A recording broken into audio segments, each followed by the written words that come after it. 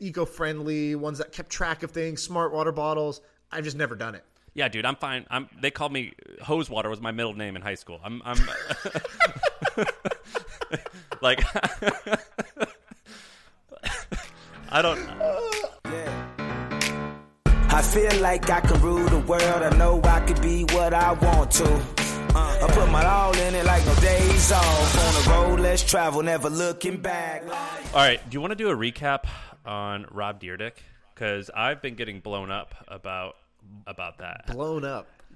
Yeah, this is, I would say, definitely the biggest reaction we've had to an episode in a long time. Maybe ever. Ever. I'd probably say ever. The one thing that I got was basically people said, this is not just the best podcast you guys have done, but this is maybe the best episode I've ever listened to of any podcast. And it definitely wasn't us that made it great, but he was pretty amazing, yeah. Right? He was, and I didn't know how it would turn out. I remember literally being amazed in the moment. Like, the things he was saying were very surprising to me and very interesting, and I wanted to know more, and he was very open, so that was dope as well. But you never know, like, how the episode turns out, and there's all these different factors, you know, from audio quality to, like, do people care what this person has to say? Are they interested in what we're interested in? Well, people definitely dug it. Yeah, you're right. People were saying, like, my top 3 podcast episodes this year was Naval on Tim Ferriss, Rob on your guys' pod, and then whatever, some reply all podcast that happened. So it was like, not just this is y'all's best, but this is one of the best I've heard. And there was people tweeting like, all right, this is the 4th person that mentioned this to me. I got to go listen to this today. So something definitely happened. I'm curious in the numbers what that's going to show in a couple days. Good. As that trickles They're out. good. I've looked at them. So Rob Dyrdek on the podcast mentioned his schedule. And I was curious about it, and so I actually asked him to email me what that looked like. And he sent me a screenshot. I sent it to you, Sean. Can you read what it is? And basically, like, at first glance, what does it look like when you see his schedule? It's a picture of his Gmail or his calendar. So it looks like, well, there's a few views, but the one I'm looking at, it looks like, I would say, a combination between like a P&L, like, a business's P&L cash flow statement, and or like, just like a research doc put out by Gartner about, the trends of an industry. This doesn't look like one person's, weekly schedule. And if you look at the view of his calendar, every single minute of his day is marked off. Every minute. Yeah, it's blocked off. Now, some of it is like, it could be like whatever, free time or something like that, like family and kids, right? So it's not saying he's working all the time, but every minute is accounted for. Every minute has a purpose. And it says here, I track every hour of every day throughout the day and tag each entry. I have a script written that pulls the time and populates into these 2 spreadsheets. One is daily time use, and the other is monthly averages. So should we look at his monthly average real quick? Yeah. All right. So monthly average, we'll take September. Okay. So September, he's got sleep, which was 6.9 hours, health, 1.2 hours, life, which is like kind of like family and things like that, 7.8 hours, and then work, 8.1 hours per day. And it's pretty consistent. Like, work never in any month in the whole year. The lowest month was February, 5.8 hours, and the highest month was October, 9.3 hours, right? Sleep almost always 6.8 or 6.9 hours per day. So this is a pretty meticulous thing. And by the way, in the work category, he's got like TV shows, right? Here's my TV shows. Here's how many hours I'm spending on TV shows. Not watching TV, making TV. Yeah, making TV, making his TV shows. And then there's like the Dyrdek Machine, which is kind of like his business that builds businesses. And then there's other, which is, random meetings and stuff like that. Very cool, very cool. In health, he's got gym, meditation, personal care, other. For life, he's got, him and his wife, kids, friends and social, and then other, right? So this is sick. All right, quick message from our sponsor. We know that growing pains hurt. And when you're a startup sales team, you know that pain all too well. Thankfully, there's the HubSpot for Startups program. It's a special program that gives startups discounts on HubSpot. The platform unites your entire front office from marketing to sales to support. Plus, they have a ton of other resources that startup founders can use to scale. So get ready to close more deals and make growing pains a thing of the past. Visit HubSpot.com/startups to see how much you can save. Do you think, okay, so let's talk about this just for 2 seconds. Do you think that this Does this work for you? Because by the way, I'm saying this out loud, but I'm going to package this. If he's okay with it, I'm going to package this and post it somewhere. It's a visual thing, so we should basically on Twitter and newsletter. I'll put it on my newsletter too. But we should post this so people can see it if he's cool with it. We'll ask him. Yeah. And do you think that do you roll this way? Because you and I joke the best days are when there's nothing on the calendar and when people cancel stuff, and that feels like the best day to me. Although sometimes I feel lazy and sometimes I feel meaningless. But do you like to operate this way, or do you like to operate with open calendar, or what? So I'll tell you some of my. I'll tell you two things. I'll tell you my calendar philosophy. Do I want to be scheduled or unscheduled? I want to be the opposite of this. I want to be completely unscheduled.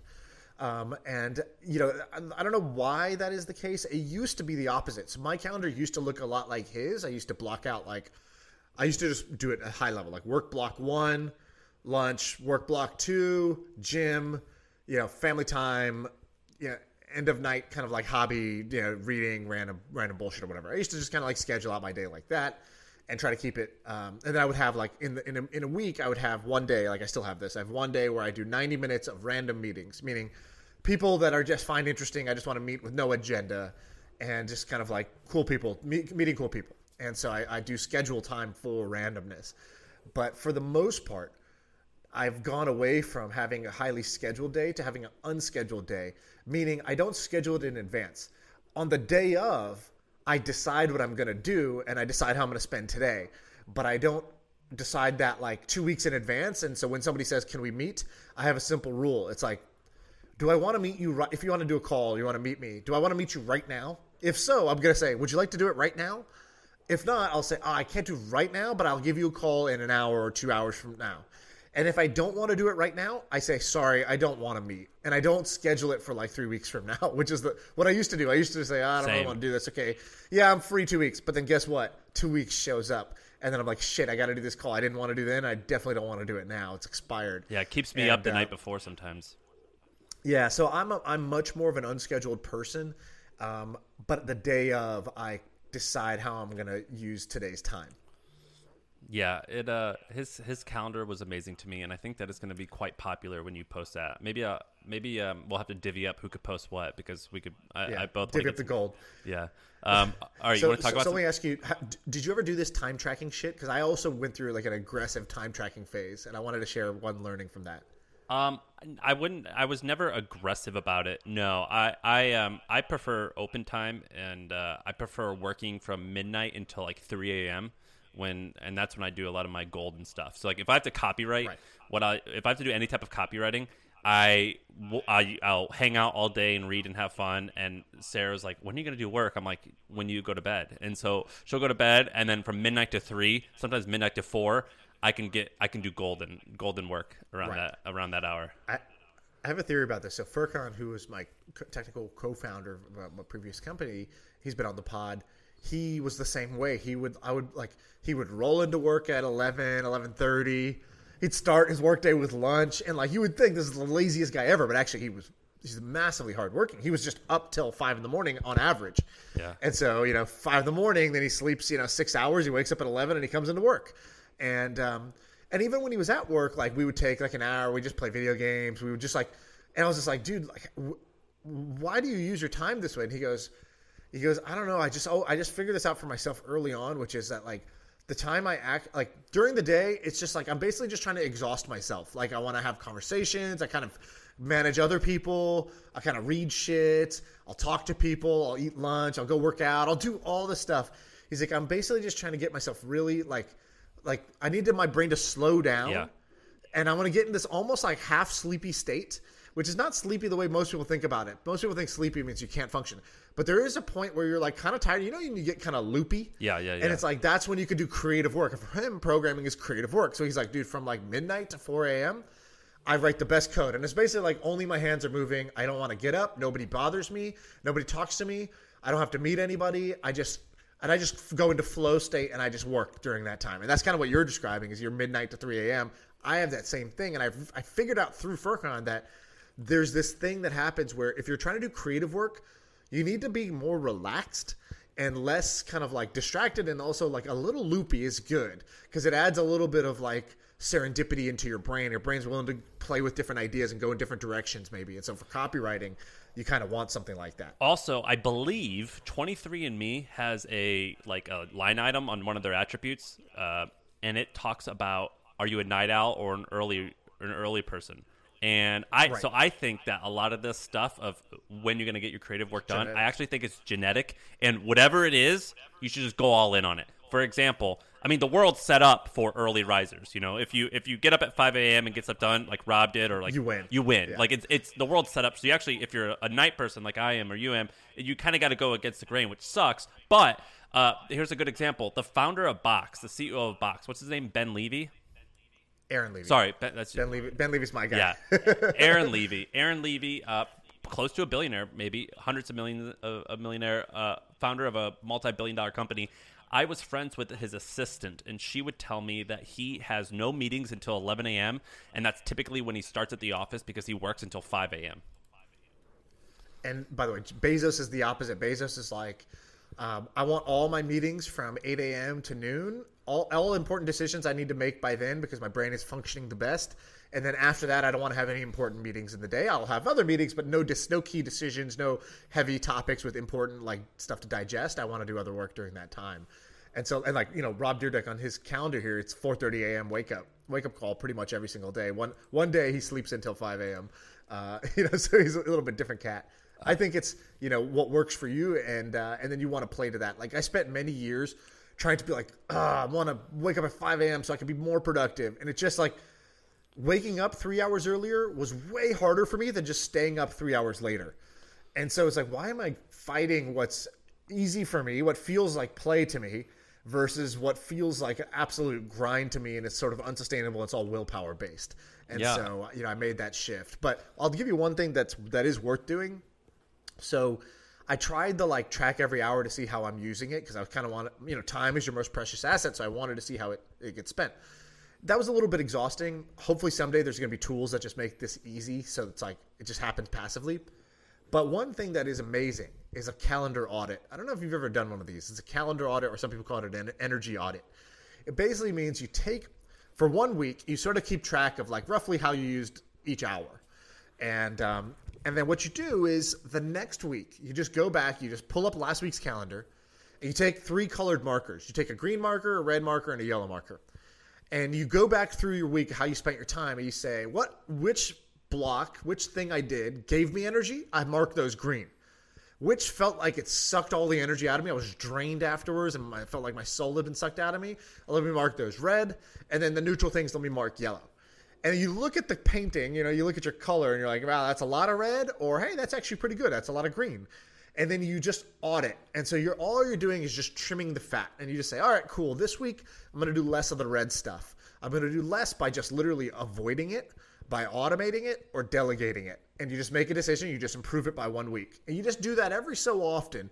And if you do that, it's an amazing way to manage not your calendar as in maximizing efficiency, but maximizing your energy so that you feel good, and you are when you feel your best, you're gonna perform your best and work your best and be the best version of you. Bezos said the stuff that you should eliminate is you can answer that by asking, will this work just fine if I don't make this decision, or if I don't attend this or do this, will life be okay? If yes, then eliminate it.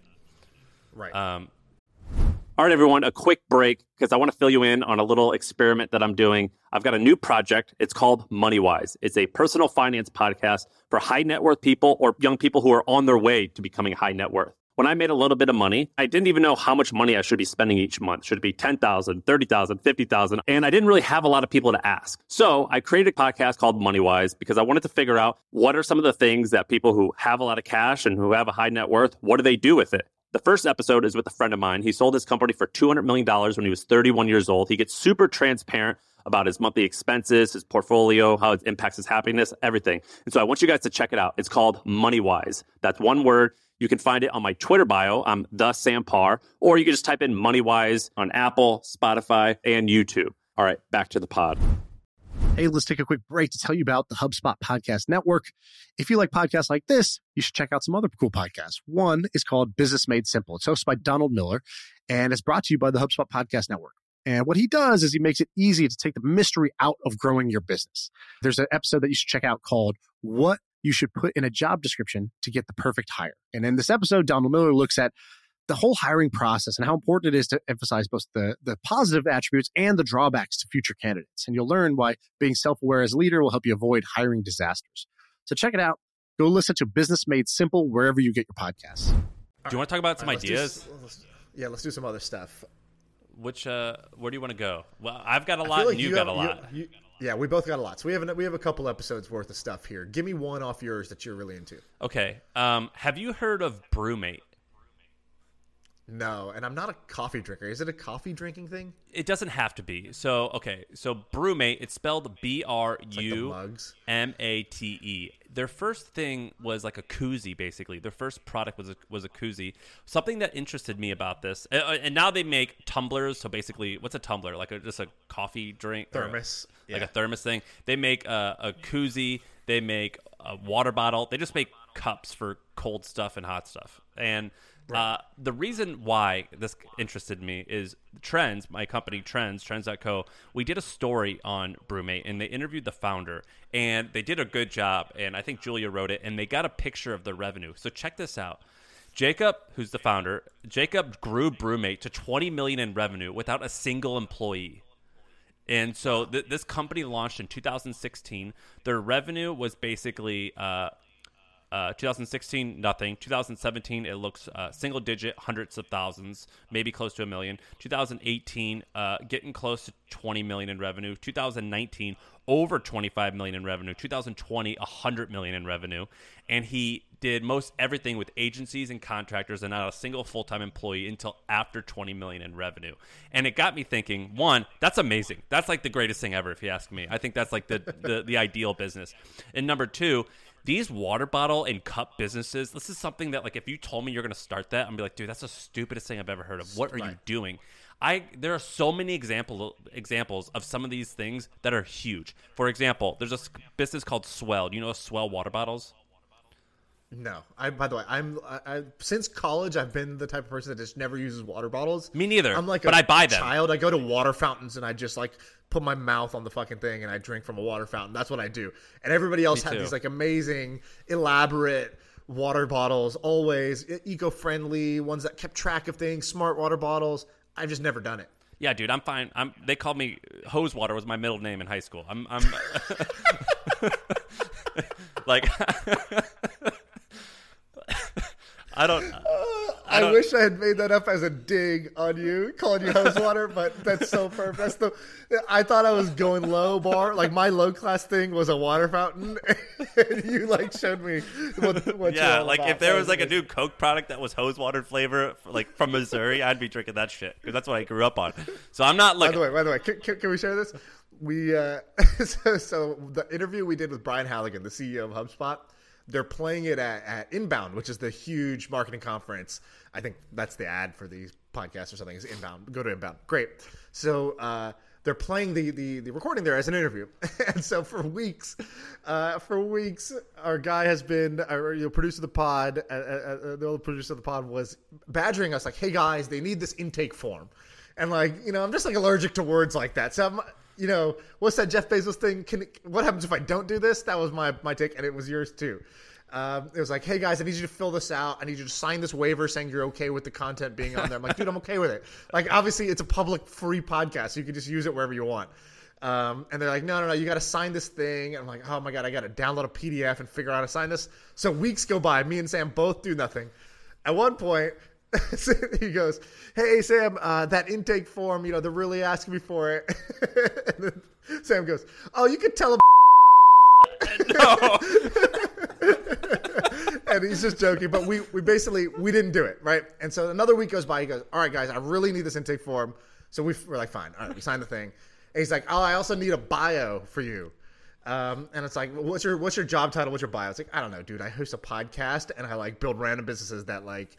It's not, I don't have like a job title and I don't have like a bio for you. And so I just wrote future owner of the LA Lakers. And then Sam wrote it, future owner of a lake. It's true, man. It's true. I think that's the difference between us. I embodied the difference between us so perfectly. It was amazing. All right, back to the regularly scheduled program. You can cut that part out if you're going to get fired for that thing. No, you can keep that. Keep it. We don't delete anything. Brumate. So we thought this is stupid. It's not stupid. Yeah, and so there's this thing called Swell. Look up Swell. It's a water bottle. I'm not a water bottle guy either. It looks like the dumbest thing ever. I mean, it's not dumb. It just looks like the most normal thing ever. Then there's Corksicle, which is basically a cork water bottle, over 80 million in revenue. And then there's one called BKR. I actually don't know how to say that. Beaker? But I don't know. They sell a water bottle for $185. It's glass, and this one's actually cool because I hate metal water bottles and I hate plastic. It's glass, but it has like plastic or like rubber around it so you don't shatter it. Anyway, who would have thought? Who would have thought? Yeah, crazy. And did he say how he scaled? Because this is one of the most aggressive scaling business I've ever heard of. So to go from basically sub 1 million to 18 million in 1 year, and then to go from like, I don't know, it looks like maybe 30 million to 100 million. These are huge jumps. Facebook ads. These are huge. And so basically, he said that. So he didn't spend a dime. He didn't build anything. So he created a landing page, and then he drove Facebook ads to it. And he got a pre-launch email list of 6,000 people, and then he sent those folks an email to buy it, and they bought it, and he used that money to go and build the product. It's classic. Wow. Yeah, classic way. Yeah, so kind of interesting. And so that's not an idea, but I just wanted to bring that up. No, that's cool. I like that one.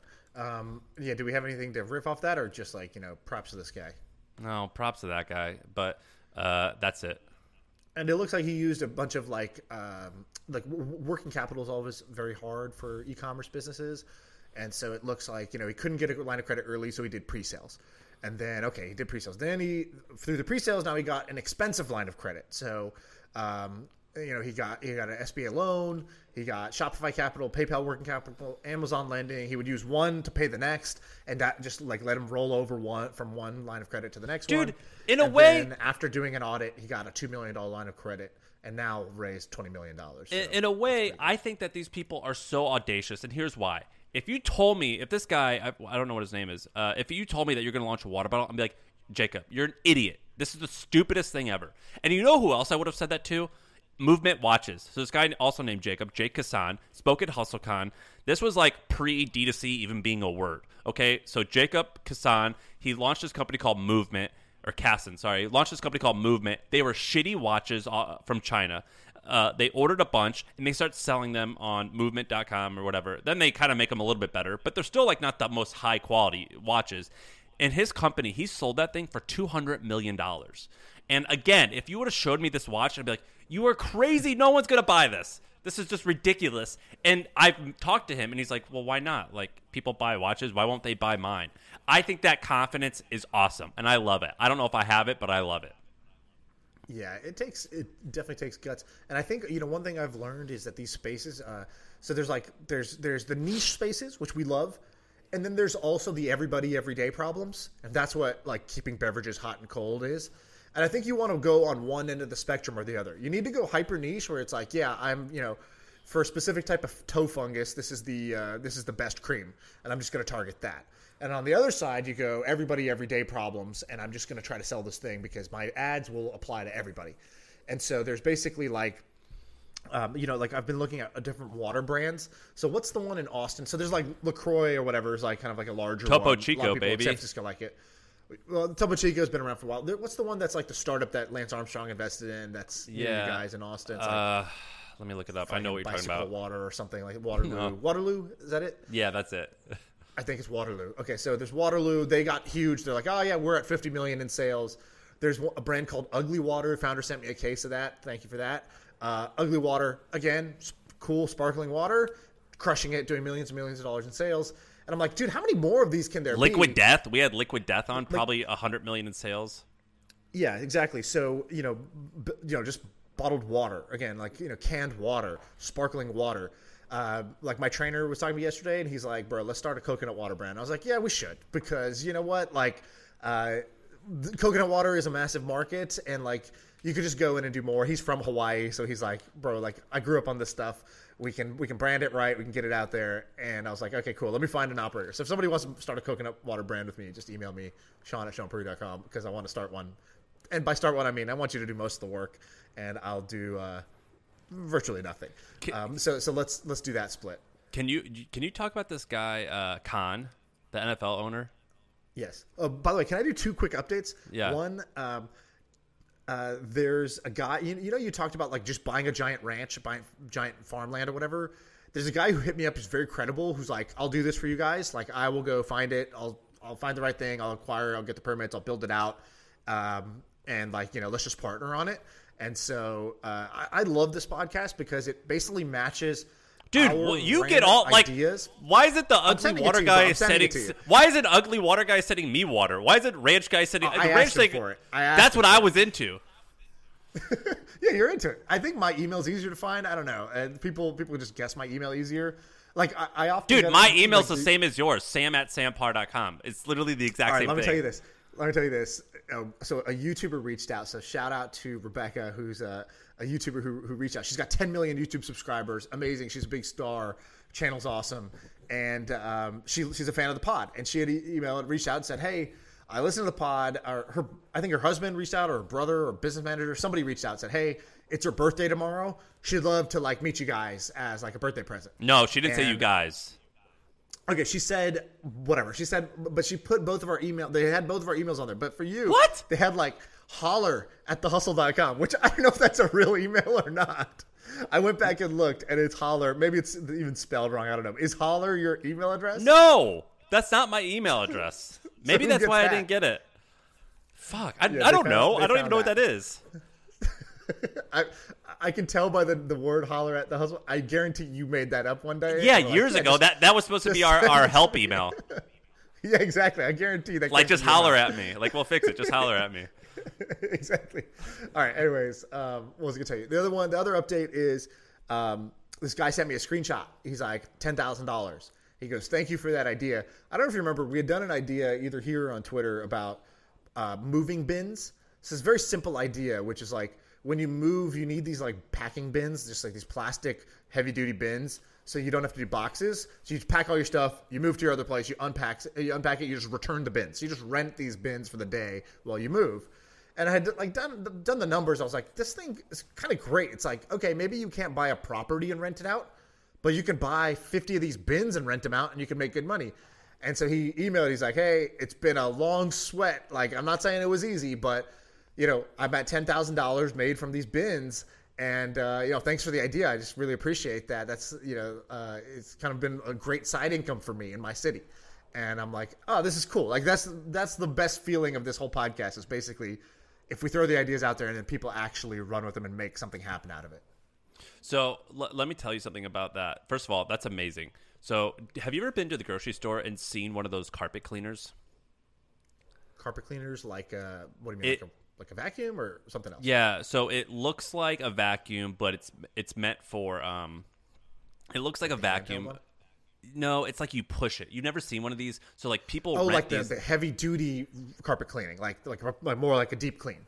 Yes. And people rent those for like $200 a day. You know what I'm talking about? Yeah, I know. Like it's kind of like the equivalent of power washing or something like that, but for your carpet. Yes. Okay. So I was thinking, I was like looking at this, and a lot of them have a meter on there, and that's like the hours that it can go for. Have been logged. So like it's not like a dirt bike or like a boat where it's like instead of saying how many miles does it have on it, it's how many hours. Right. And so a lot of these carpet cleaners, they can last for something like 5 years. So let's I don't know if this is make up a number. Yeah, long time. Yeah, so I don't know if this is exactly how it would work, but let's say 365 or there's 52 weeks in a year. 52 times 40. Let's see. I'm just doing it really quick. 260. You're not doing public math, are you? No, I'm doing it on my computer. Okay, know, so we don't do public math. So a lot of these things will last like 10 to 15,000 hours, and they rent out for like $200 a day, which comes out to be like $20 an hour. I think buying and renting carpet cleaners is one of the greatest like bangs for your money. When I went to the grocery store and I just looked, I was like, how much does this cost? And I looked at how much they cost to buy. They cost like $800 to buy. So this thing at the grocery store that I keep seeing I would see it all the time. And then I once I saw those, I would say to the people, I'm like, how often do those rent for? Do people rent them a lot? And they're like, yeah, all the time. They're always being rented out. It's like one of the greatest things I've ever seen. When I was like doing the math, I'm like, this is brilliant. The carpet This goes cleaners. back to our teenage side hustle. Like, if you're a teenager, you have a teenager, just get one of these and then teach your teenager how to make like kind of like Yelp. one-page sales letters and Yeah. Yelp ads, and basically just drop the sales letters in under everyone's door every month. So you're gonna print out 100 of these, put them in your neighborhood, and just say, hey y'all, I live over here at 37 Terrace Wood Way, and I bought this cleaner. It's amazing. Here's the before and after of my carpet, but I'm not going to use this. I only needed to use it once, and it made such a big difference, but I still got the thing. If you want it, I'll rent it out to you for $40. Just text me here. I'll bring it to your house if you want your carpet cleaned. And if you want me to do it for you, I'll do it for $150. And just do that. And like, that's such a good teenage side hustle. Because you'll learn sales, you'll learn marketing, you'll learn a little bit of like unit economics. It's just a little way to make your first dollar. I think making your first dollar is massively underrated. Like, I didn't make my first hustle dollar where like, not like a job where I was sitting at a cash register all day, but like me creating a product and selling it to somebody. I didn't do that till I was like 19. I'm sure you did it earlier because I think you were flipping stuff on eBay or something. I think you were more of a hustler early on than me. Well, but yeah, but eBay doesn't feel like the first dollar though. Maybe it does. Well, it's kind of like you had the scheme. It's not a job, basically. Like you're kind of like first dollar out of business. Yeah, in high school. But by the way, 19 is very young, dude. Actually, maybe it was later. I thought you were going to say like 30. It was 21 or 22. It was right after I graduated, and so it's probably 22 actually. And so I wish that 22 was 12. I think that it's like learning languages or like working out. Like the earlier you learn these core skills, the better. And so if you're sitting there and even if you're 29 right now, 39, whatever it is, and you're at a job and you've just never done this, I really encourage you to go make your first dollar as a side hustle, as a business. Make a product or find a product and sell it. And, it's surprising how it'll kind of like change the way you look at things. Yeah, I agree. That's what I told Sarah when she was doing her course. I'm like, if you just make $1 and it's going to change your life. Can you tell me about this con guy? I love this guy. Okay, yeah. All right. This is the Billy of the week. And by the way, we should have Ben pop on. Ben, come on here real quick. We got a new producer. And one of the things I'm going to ask him to do is, for our little segments, make sure we do our segments like Billy of the Week. People love that segment. We should do it. And two, we got to have like a little sound, a little jingle, a little something whenever we go to this segment, I think. And Ben's the host of the How to Take Over the World podcast. If you're not subscribed to that, do it. He did those Edison episodes that we released about Thomas Edison. He's also the producer of our show now. He has almost 100,000 listens a month. Woo! All right, Ben. Okay, big dog. I'm surprised you're even still here with that big number. Not for long, Sean. If you keep pumping me up like this, then you're not going to. Your head's not even going to fit in the, I agree. We'll get Zoom window. We'll try out a sound. We'll play something on this episode, a little like Billy of the Week jingle, and see how people feel about it. All right, sounds good. And you got to replace Abreu at the end when we used to ask Abreu how we did, and he gave us the straight talk of what was good, what was bad. All right. $1 million isn't cool. You know what's cool? $1 billion.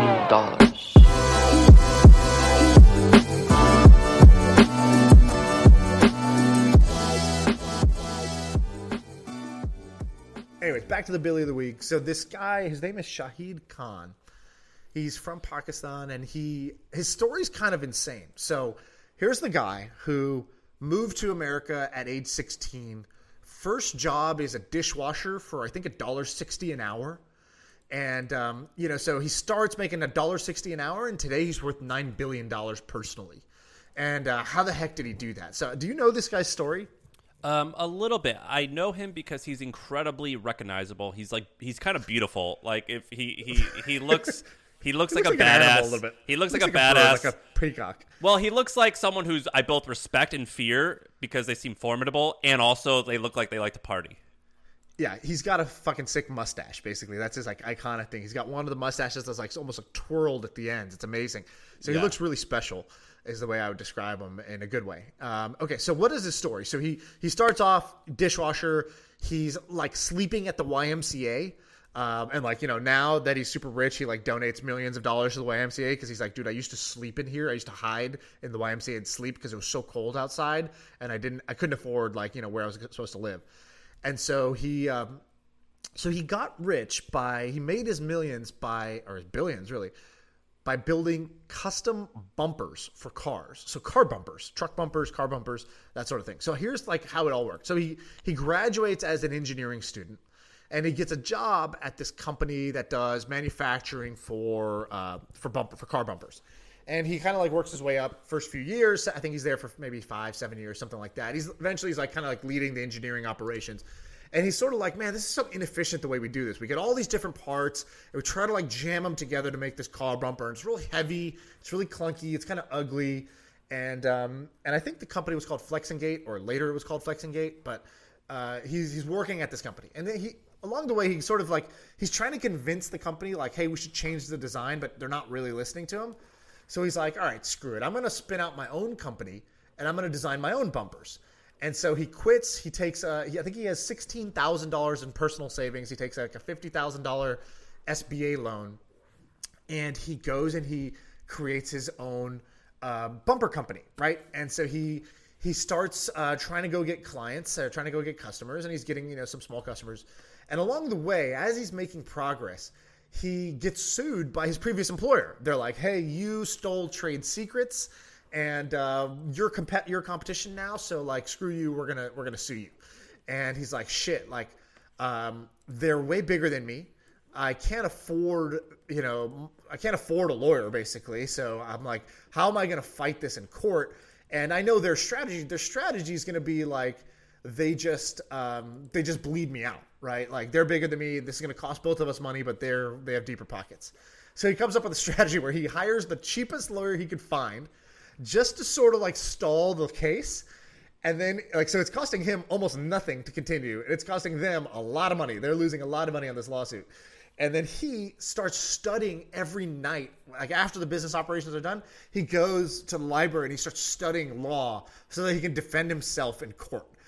Because he hires this kind of like Saul Goodman, type of character, and just, wants to defend himself. So he starts educating himself.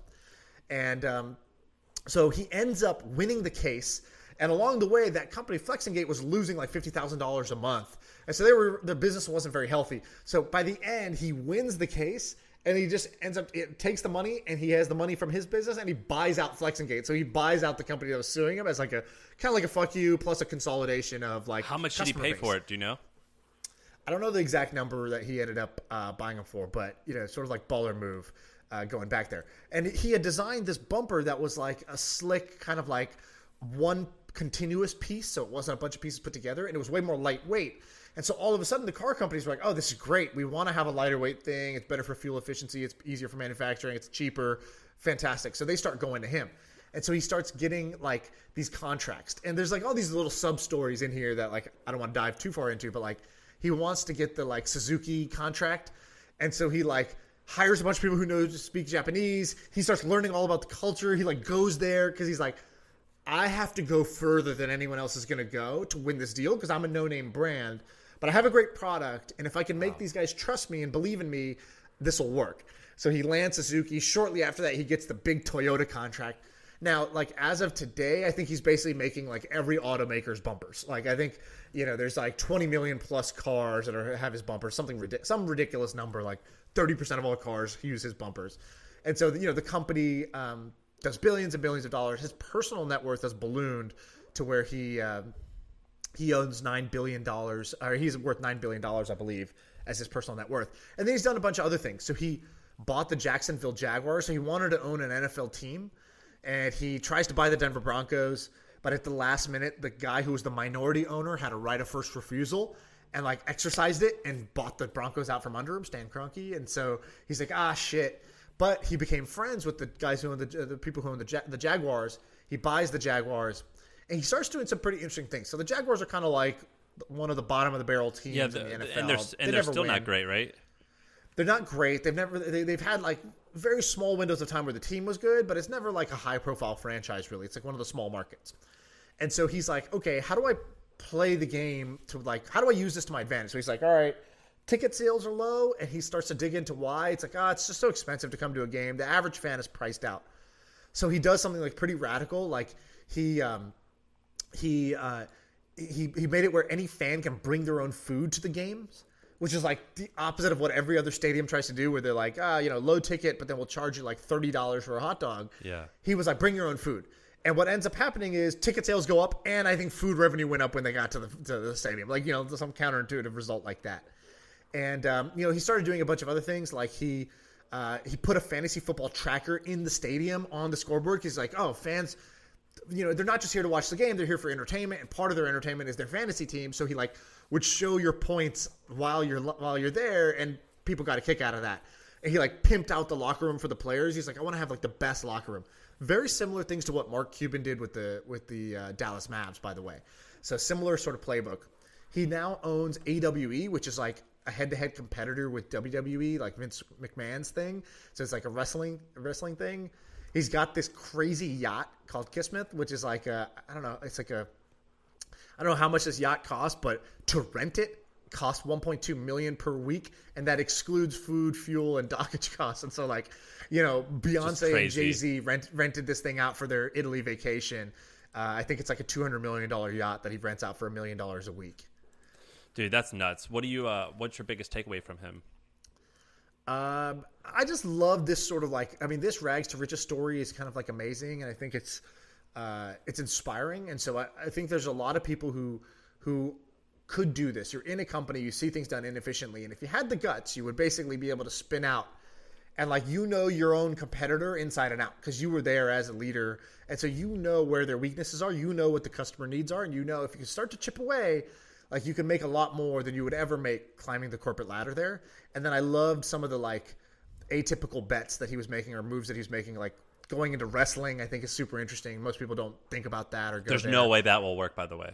There's no way. Well, I think it's already made quite a bit, because he bought this. I think he bought the thing for dirt cheap, and there's always a perpetual number 2 to WWE, so he doesn't need to become WWE, right? Yes, there is a long shot bull case where he ends up overtaking it, but there's always been a number 2, like WCW back in the day, or the local shows and whatnot. And so I think that there's a lot of money in even being a really strong, credible number 2. And I think WWE ends up buying all their competition, and so he might end up flipping it to them someday. But it takes some deep pockets, so it might fail. That's okay though. I think, but I like these types of bets. It's inspiring to me, a guy like this. Yeah, I think it's really cool. I'm reading there's an awesome article about him in the New York Times. It's an old one. It's from 2011, and basically it says Jaguars buyer had his eyes on ownership franchise, and the dream has come true. And he talks about how it's been his dream to do that, and the whole immigrant. This was to me, this is an American thing, is to own a team, and I think that's really great. So anyway, I think it's cool. He gets a lot of racism stuff too. By the way, I was reading about that. In Jacksonville, there's a bunch of ticket holders who canceled it because an American didn't own the team now, and he's like, dude, we are Americans, but So I think he's even still, still fighting certain battles. Yeah, I did, of course. And I dig this. This is a good one. I feel like every Billy of the Week that we've ever done is basically an immigrant. There's definitely a recurring theme here. We got to do an American Billy, a born and bred American Billy of the Week. No, I like the immigrant stories. I prefer those. Let me tell you about a cool app that I found. It's a web app, so a website. It's called Fuck You Pay Me, and so the URL is fypm.vip. It's kind of confusing, but I just sent it to you.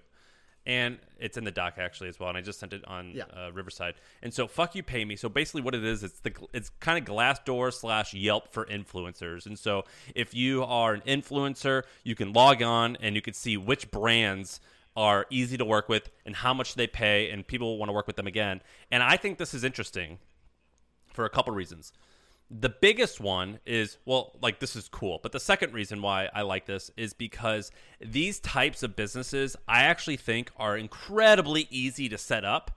And if you could start getting reviews, and if you could start getting people to use it, very valuable. So basically, this website, I don't know what it's built with, but I bet you that there's some just it's probably a WordPress, a login or something like that. Very, very, very simple stuff. You could build this in 2 or 3 days. And there's another good example of this, and that's called vcguide.co. So we're talking about influencers and venture capitalists because that's in our world. But have you ever been to vcguide.co?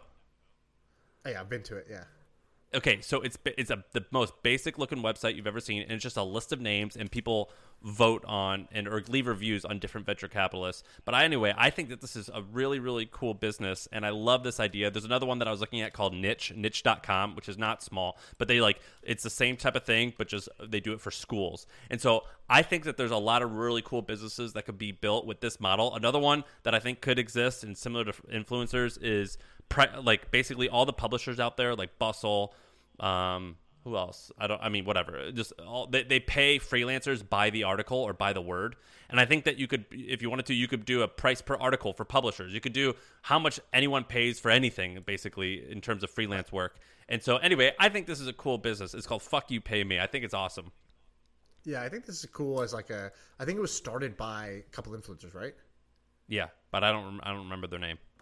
Yeah, so I think it's a good, scratching their own itch, right? Like at some point they get tired of working with clients that don't pay up on time or try to renege on the deal, and they say, look, if we band together we could do this. And they already have a network of other friends who do this. They have trust, they know the problem. So I think that's a great niche business to start.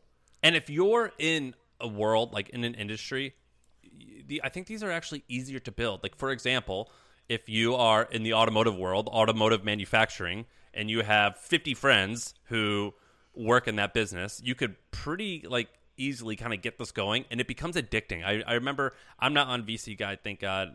I'm not a VC, but I do invest. But let's see, are you on it, Sean? Like, you start checking your name all the time. Yeah, exactly. You want to know, what are people saying about me? Yeah, you check it all the time. And so anyway, I think these are really interesting, and this is kind of a cool one. I have a super quick idea I'll just do that's related to this. I saw this company. I should give them a shout out. I think it's called Pump. And what they're doing is actually pretty cool. It's, like investor. So you wrote great investor updates. I used to be on I wasn't an investor in the hustle, but you used to send me the updates. I don't know why. It was cool. Like I could see it. And you wrote really great investor updates. Like it was clear. It was like just the right mix of like the info you need, not too much and not too little. And you had like a clear ask if you needed something. Dude, I see a lot of companies using that same template. I don't know if I stole that, if I took that from someone, or like Kevin Lee from the ramen company. His updates look exactly the same. I don't know what it is, but that style I feel like is everywhere now. Yeah, I don't know where you got it from, but it's great. I wish more of the founders I invest in would do it, because mine don't do that style update. They're either like ultra detailed, it's like we hired this engineer and this person and they used to work here. It's like, all right, I really just, okay, I'm glad you did that, but like, what does that matter to me? Like, it's too in the weeds for where I'm at to help your business. And then they'll leave out like, here's how many customers we have, and here's how much money's in the bank, here's what we need, here's what our goals are. Like, they'll leave that out, but they'll go into like ultra detail about other stuff. So anyways, I think in general, investor updates take a lot of time. They're really healthy practice, but they're sort of like writing books right now. It's like you do this thing once a month or every couple months, and you write it. It takes some time to read, takes some time to write. And I saw this company Pump that was basically just saying, take your cap table, and it lets you do like Twitter-sized updates about your company. So you can just like post a photo of something cool that's going on, or a chart. What's the URL? I don't know the URL. I think the app or the company's called Pump. I think it might even be public. I might have to bleep it out. But I was looking at it as a potential investment because I really like this idea. I think that updates that are more frequent will actually be more transparent, will actually be more useful. It'll be more easy to read, be easier to write. It'll get more interaction between the investors and the founder, because I can just hit the like button, or I can just write a quick reply like, looks awesome, or have you talked to this person? They're doing something cool, or check out this. And I think this is actually a way better way to do investor updates. It's basically like a private Twitter feed for just you and your investors. And expectation of a bite-sized bit of content is great. And it's on the Play Store. I don't even know what the fuck is the Play Store. Is that like That's Google. You don't know Android? Dude, I don't fucking use. No, I don't know anything about that. I'm looking at it now. This is the craziest thing I've ever heard. Dude, I've never been on the Play Store in my life. I didn't even know what that was. You try to be this like blue collar everyday Sam, and it's like, what is Android? I'm sorry. I don't know one person that uses Android. Do you? Of course. Like Tons of developers people use it. Android. Fuck, No, I have don't. friends I'm who out of use the. it. Dude, Android's great. It has a great camera. The Pixel's got an amazing camera. It's amazing. Dude, I don't know one person like closely. Just thought everyone uses an iPhone. Except if you have Android and you're in my group chat, you're out of my group chat, bro. Like you're killing the group chat with your inability to like send pictures and all that. It's horrible. But I'm looking at Pump. It's also in the App Store. I actually think this is cool. There was this other company that people were saying was going to be really cool. I forget the name of it. You might remember it, though. And it was like how to collaborate with your investors better. What was that called? It started with a C.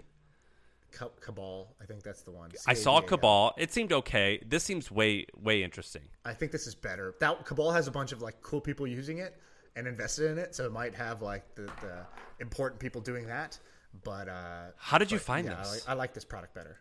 How did you find this? Scout found this, dude. I have a lot of help. Zach found this one. Faraz found the Billy of the Week and sent it to me because he had been on the guy's yacht and sent me a picture of it and was like, "You got to feature this guy." It's a lot of my ideas don't come from me. Wow, no, that's amazing. I would invest in that company. Yeah, I think that's really cool. If you're the founder, hit us up. We want to invest in that. All right, you want to do one more thing or you want to save it? We should save it. This episode is going to be a little crazy. We'll see if it's interesting. Okay. Oh, you want to talk about my influencer update? Yeah. You're like, let's save it. But I want to talk about this. Well, because that's actually not important, so we could hide it at the end. This was actually what I was going to start with because I found this hilarious and awesome. And I wanted to know what you're actually doing. Because, like, you said it as a joke. So Sam texts the other day. He goes, I think you were joking, but you're, like, half serious. No, I was not. Maybe you were not serious or not joking? I was serious. I would guess you're more serious than joking. So Sam texts, I'm thinking about stopping trying to be a business influencer and just go to be a fitness influencer. I don't know if my face is good enough, though. This is the full text. And so then I'm like, okay, just kind of random funny text. Didn't think much of it. And then you sent me this link to this Reddit post where you're like, my fitness journey. You're like, here I'm at 12% body fat, and here's my photos, and here's what I'm doing. I'm like, oh, shit, he's actually trying to do it. So what is this? What are you doing? So did you see my Instagram thing? The video? Yeah, I saw your video of your transformation. So here's why I think it's cool. I love exercise. I love to work out, and I'm a little bored of just business content. And I look up. So you want to know what we're going to talk about this next episode, but here's what I do late at night. Late at night, I go to Instagram, and I love watching videos of ripped guys stretch. Do you ever watch, like...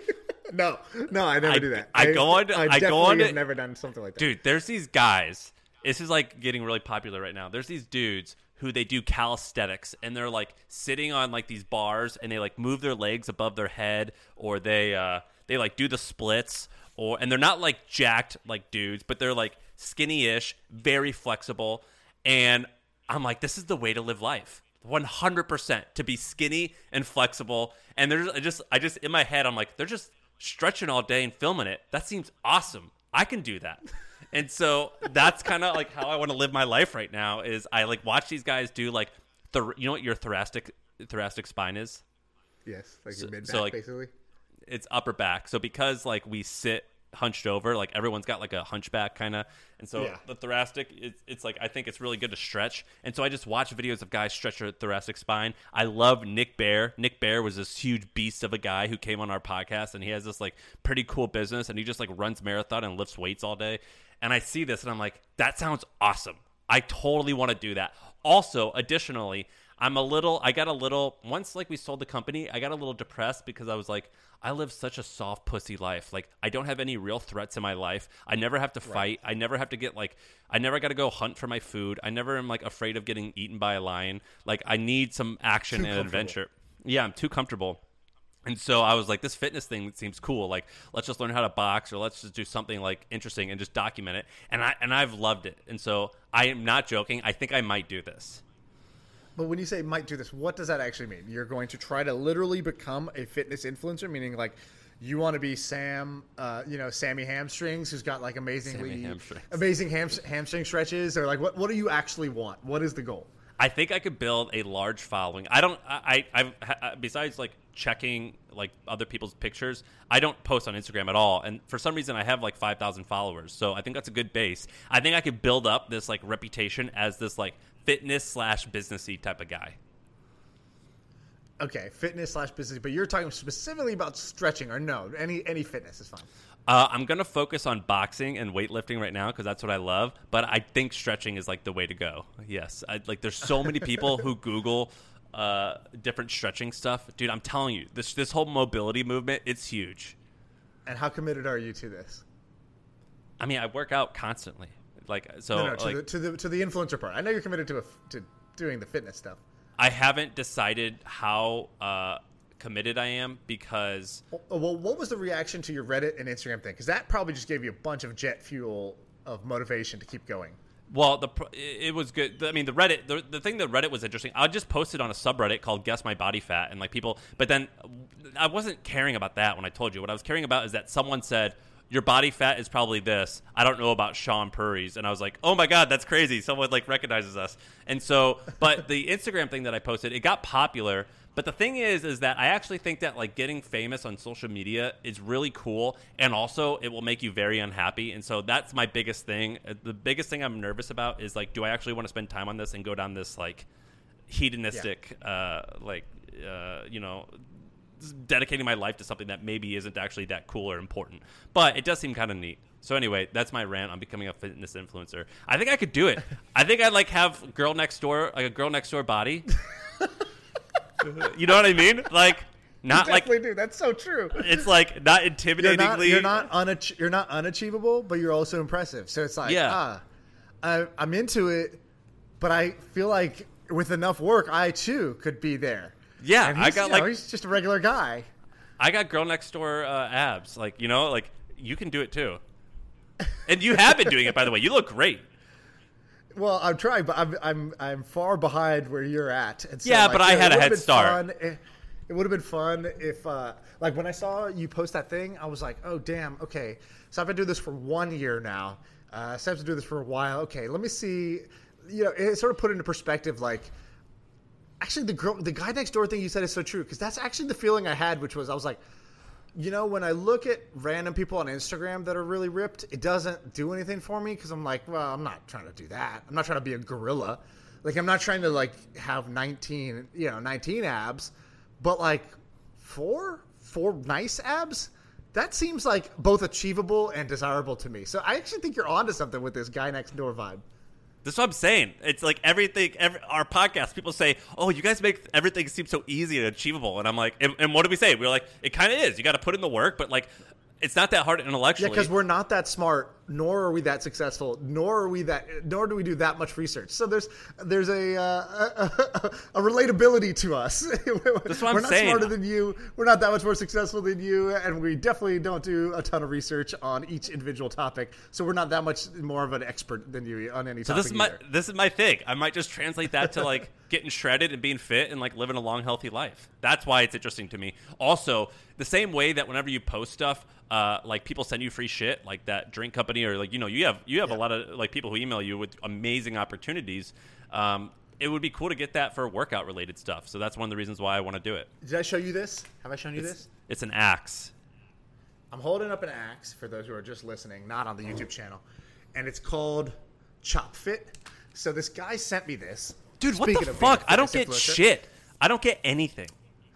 Bro, there's a method to the madness. I think we asked for it, or we told him, like, I saw this thing, and we messaged him, be like, hey, this is awesome. He's like, oh, I'd love to send you one. It's really what I do. I basically just have a bunch of DMs that are for products I think are cool, and I just say, yo, Chop Fit looks dope. Congrats. Like something like that. And they're like, oh, thank you. That's amazing. And I'm like, yeah, I would love to try it. Or, yeah, I'm excited to try it. Oh, and then my God. Like, I just let them fill it in with like, yeah, here you go. Anyway, so he sent me this. I'm looking at the website. It looks amazing. This is a weighted axe. So it's basically Peloton. The reason I'm showing you this, dude, is because isn't this just a sledgehammer? But it's like more. There's two of these, so you get two of these. So you have two of these to work out with, one in each hand, and it's sort of like a Peloton, but like I like the idea of Peloton. I like the idea of guided classes.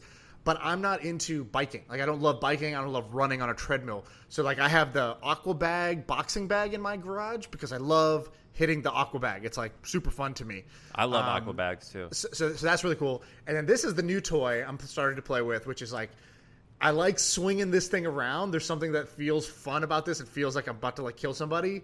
And you can get a pretty sick core workout with this thing. And like it also works the forearms really well too, because you're holding an axe, which is like, if you ever seen like a lumberjack, those guys' their forearms are insane. Do me a favor tonight or tomorrow, whenever you're going to go work out again, just do it shirtless, do it outside in the sun, and take a video of you doing this and post it on Twitter. And I promise you, it'll get at least 25,000 views. People are going to like comment to you, and it's going to comment about you, and it's going to feel awesome. You're going to become a fitness influencer too. I work out with no shirt every day, in the sun every day. It feels amazing, right? What I don't do is record the whole thing. I take snippets because you're going from fit to really fit. I'm going from fat to fit, and so there's a big difference. You got to be strategic, right? Like, you don't want to just post a before. It's got to be like slightly impressive. Yeah. Or You got be like a montage that goes from shitty to like, oh, that's really good. No, in your case, it's like okay. So I'm storing up my ammo for the epic montage. You're like right now. You're like there's like before and way before. Yeah, exactly. And so I'm a good before photo now, but I had a way before that I had been working towards. I'm not after yet. So I'm waiting for the after. No, now, maybe that's a bad move. Maybe I should be posting everything, but I think it has a bigger impact if I do the before and after, because it should be impressive when you do it.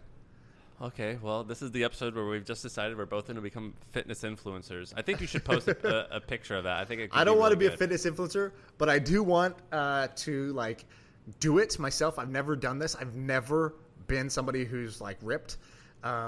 And so if you start posting, you start posting, another reason why I'm doing it is I said out there so right now I weigh 203 pounds, and I'm 12%, maybe 14% body fat, which is okay. That's pretty good. I put it on there. I want to weigh 185 in 3 months, and a lot of people saw that. And now if they see me out there eating like an idiot, they're gonna like confront me. And I think that accountability is actually really good. No, like my in-laws saw me, and they're like, oh, we're not gonna eat. We can't go to this place for dinner anymore. Right. You know what I mean? Like that type of thing. Yeah, that's funny. All right, Ben, how did we do? This one was weird. This episode? It was weird, but I think people are really going to like it. I think people like weird. I actually think the body influencer stuff was really good. 8.5 out of 10 overall. Okay. All right, I'll nice. take that for a weird. What was the weakest part? The weakest part, or it might have just been forgettable, was I would say probably the middle, talking about like water bottles and stuff like that. That was interesting, but just the weakest. The strongest was like the energy audit stuff, time tracking, sleep talk, like when you guys work. I think that was super strong. Started super strong, ended super strong when talking about your like fitness journeys. All right, good. Well, let's see how it goes. The Sam Hosewater thing was by far my favorite part of the whole episode. Is that a real thing? People used to call you Hosewater, or that was no? But I was joking. But I used to drink out of a hose. Like I love hose water. You don't drink out of hoses, bro? Dude, are you considered funny? Because I find you really, really funny, but you're funny in a surprising way, and I feel like you think you're funny, but almost that other people don't give you credit for being really funny. I think that I'm not that funny, and I think most people don't think I'm funny. Really? Oh, I don't think like you know you're funny. I think most people do not find my humor to be. I got like a Norm Macdonald humor. You either are into it or you're not. Just so everyone has like the background, that joke that Sean told of Sam saying I'm gonna own a lake someday, he posted it in Slack and then like badgered us like 5 times afterwards. Yeah. Was like, did you guys see that? Did you laugh at my joke? Was it a good joke? Everybody read that? It was pretty good, I thought. Fuck. And then we were like, yeah, it was good. And then Ben comes in, he's like, Sean, it was really funny when you said this thing. And Sam was like, what the hell, dude? My lake joke was way better than that. Oh, my God. This makes our life sound cooler than it really is. Future owner of the Lakers, future owner of a lake. All right, we're out of here.